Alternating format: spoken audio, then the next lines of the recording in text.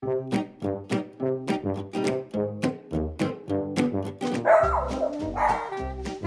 here, buddy. You're going to be in the movies. And the person interviewing me wrote those words down, looked up from his piece of paper and said to me, "So do you think we're going to like that?" Yeah, I do what I do today, Kathy, because of a fourth grade field trip. No credit to me, just me fumbling along with what I knew at the time, and the dog being very forgiving of my mistakes. So there's this scene in Midnight Cowboy where Dustin Hoffman is walking across the street and a taxi almost runs him over. And he slams his hand on the hood and goes, "Hey, I'm walking here." It's this penultimate New York moment, this idea of a human being against a taxi basically saying, "Fuck off, you're in my space." You know, in a city that has more than 8 million people, there's actually an array of perspectives about personal space. And for the most part, New Yorkers are really good at just kind of being in their own space. It was something that I realized when I first moved away from my most densely urban area. I mean, I grew up in the suburbs of Philadelphia. I went to school in Chicago. I lived in San Francisco. I spent a lot of time in LA. I traveled around Europe. And then I moved to Las Vegas, where there's an enormous number of people. But the culture is a very horizontal culture. You know, ranch land reverse engineered to urban. And even in the spaces like the casinos where it's incredibly crowded, you've got people who aren't really minding personal space. And what I've been thinking about this week is when someone else's behavior crosses over with mine, or someone else's space crosses over or comes up against my own, how do I handle that? Do I make it my problem? Do I turn into a raging lunatic? Well, that's what I talk about this week. Hey there, everybody. I'm Kathy Brooks, your host for Talk Unleashed, the weekly untethered view of what communication can really look like when we're prepared to be radically honest, radically authentic, and radically compassionate. Conscious communication. It's what I coach, it's what I do, and each week on the podcast, that's what I get to share. Sometimes just my musings, and sometimes in conversation with remarkable human beings. After taking a couple of weeks off to close out the summer, we are back with some exciting new episodes and some new perspectives about what unleashing conversation actually means. So this week, it's me and my musings after a very brief trip to Gotham.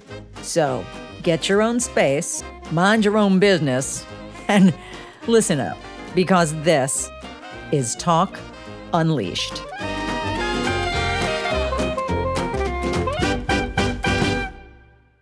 So I'm on my way back from New York City, and I don't know that it'll ever not blow my mind that this super concentrated space, specifically Manhattan, but the city of New York metropolitan area has more than 8 million people. 8 million. That's a lot of people in such a small area, and they're stacked on top of each other, and there are these buildings as you drive down. I came down FDR Drive, and I'm looking up at these buildings, and the windows are, relatively small, coming from the West Coast, where you have these high ceilings and large spaces where, the apartment ceilings are lower, which means you've got more units in any given building. It's a lot of people.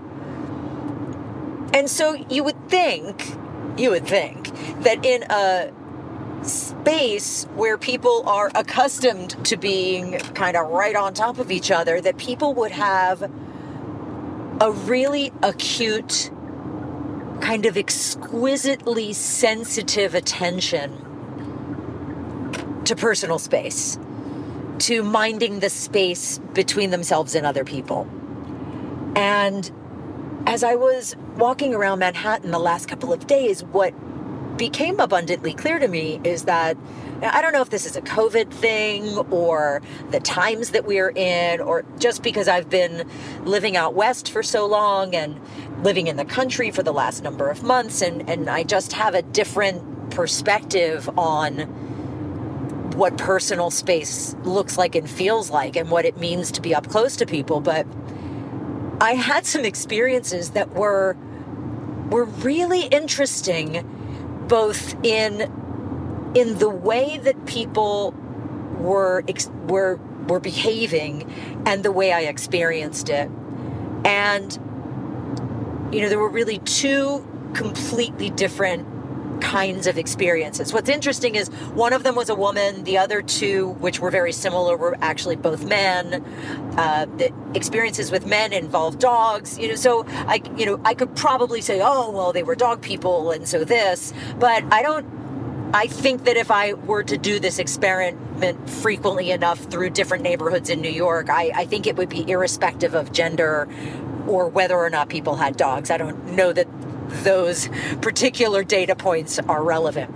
So here's what happened. So I'm in this bagel place. It's called Bagel Bob's, which is a hilarious name for a bagel place. And I'm standing in line, and the woman who's standing in front of me is standing about 4 feet back from the person in front of her. And the line in front of her is moving forward, but she's not moving. And it's very clear that she is guarding pretty much the same window of space behind her. Because when I stepped forward a little, thinking that when the people in front of her moved forward, she was going to do the same, she shot me a look that I swear to God, it could have disintegrated concrete. Like Superman laser vision kind of deadly stare. And so I just kind of held my space. I was in no particular hurry. And I just started observing her. Now, her behavior, her body language, her demeanor is what one might typically call a stereotypical New Yorker. This, fuck you, get out of my space, who the hell do you think you are, kind of set of the face and shoulders. Even the tone of her voice when she was addressing the guy behind the counter to place her order had this, sense of aggressive entitlement. And I just thought to myself, my first thought was, well, as you might imagine, my first thought is, well, fuck you, who do you think you are? And then I paused for a second and I thought, what if she's really not over the whole people being near each other thing? Like, what if she's pissed that people aren't still maintaining 6 feet of spacing and she's holding on to that last 4 feet as tightly as she can? What if she's not feeling well and doesn't want to get someone sick, or she's immune compromised and doesn't want to get sick? Maybe she's just having a bad day. Or, maybe she is just actually an asshole. But the point of it is, it doesn't really matter. It literally doesn't matter that I was making it my problem when it really wasn't my problem. And, in that moment, I just took a deep breath and I kind of stepped back a little bit and let her kind of do her thing. And now, change that to the two experiences I had almost back to back. Both cases of a guy walking a dog. And from a distance, I could see that these were dogs for very different reasons. One was clearly a puppy that is learning social skills and learning not to jump on people and pull on the leash and all that. And the other looked to be a little bit older, maybe a year and a half. And that dog's reactivity seemed to be toward other dogs on leashes. And these were two separate instances that were about an hour apart in two different locations.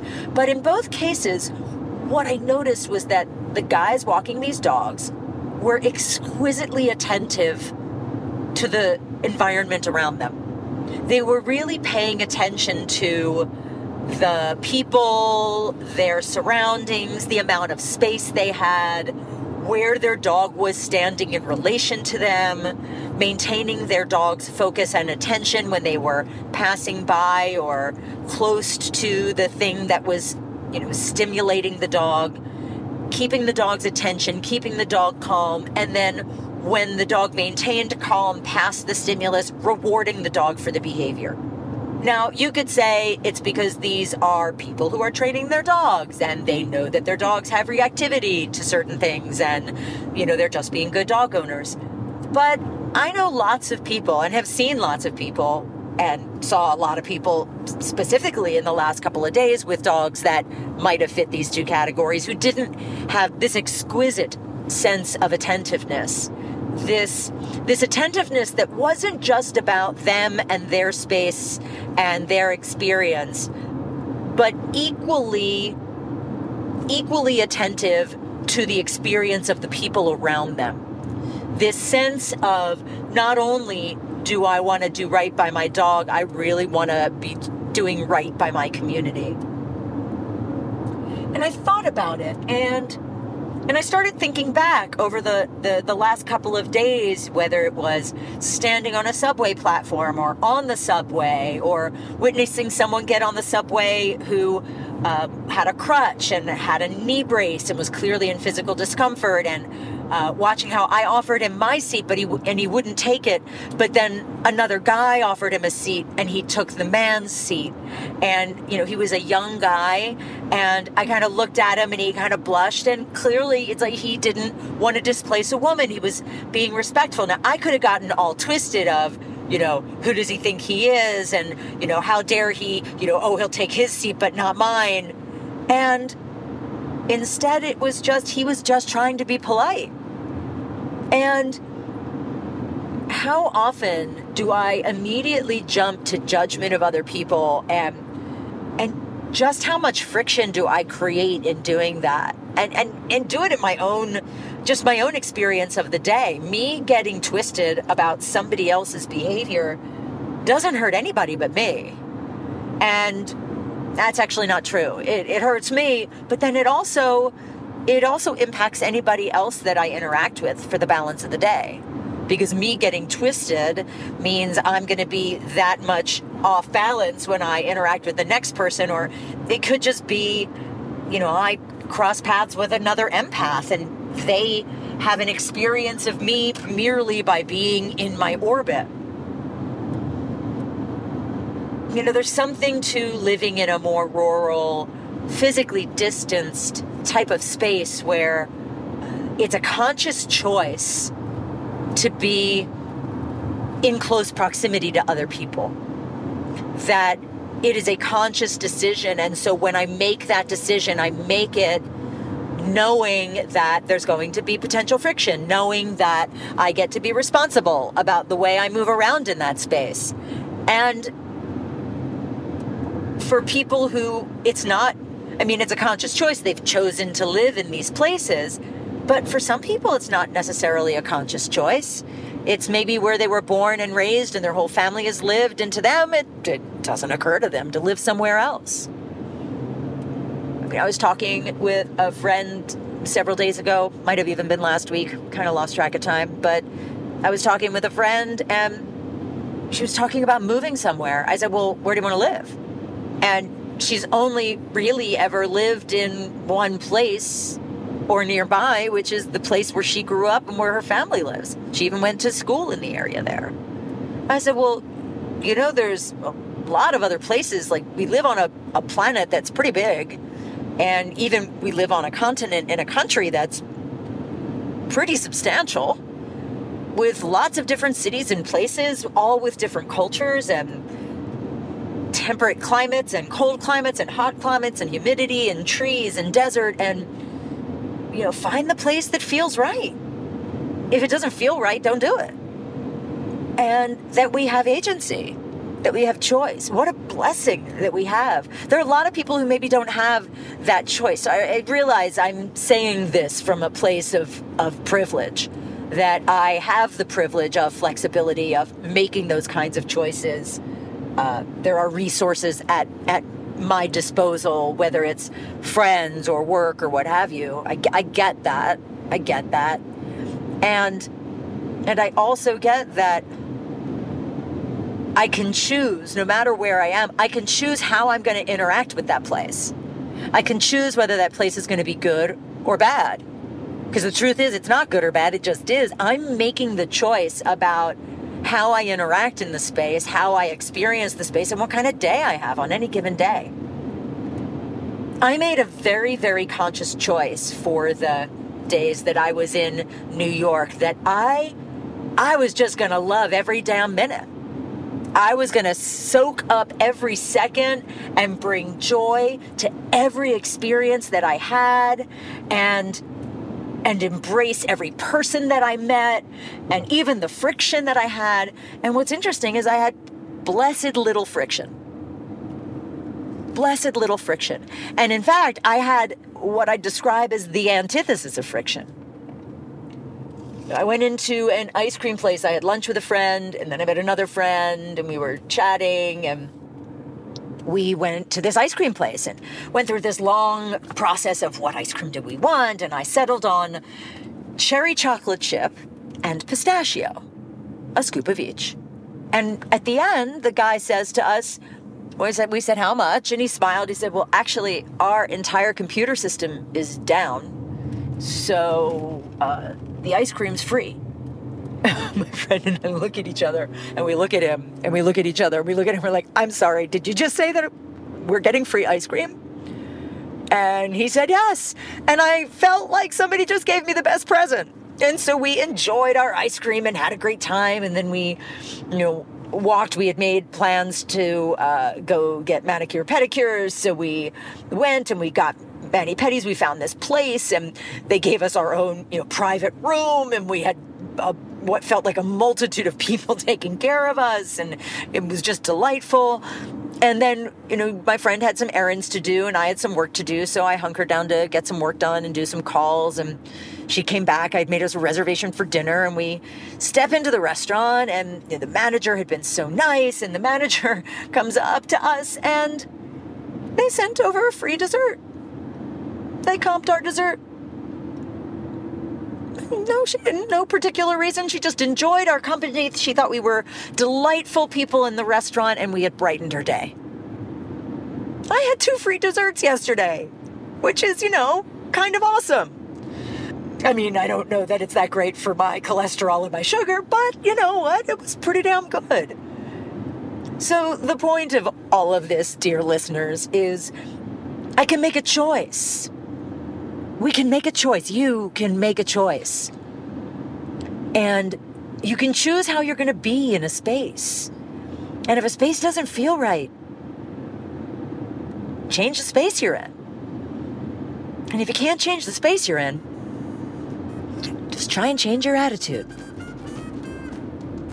Might find that it kind of works out.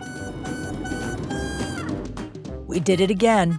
Another episode of Talk Unleashed. It's so great to have you here. And you know what would be even more great? If you could scoot over to Apple Podcasts, Google Podcasts, maybe even Spotify, and leave a review. Over on Apple, you actually have the chance to say a little bit about the episode. Spotify, just throw some stars on there, hopefully 5. It helps us get seen and helps ensure that this conversation and conversations like it keep getting heard by the people who need to hear them. So do us a favor, hop on over and leave a review. And in the category of saying awesome things about awesome people, huge thanks to my producer, John McClain, and the team at Monster Sound and Picture. They are just the best. And if you've got ideas or questions or feedback, I read all the email that comes in, so feel free to toss a message to talkunleashed@gmail.com. That's talkunleashed@gmail.com. Let me know what you like, what you don't like, who you want to hear from, all the groovy stuff. And most of all, thank you. Thank you for listening, for being part of the conversation, and for keeping the conversation going. See you next week.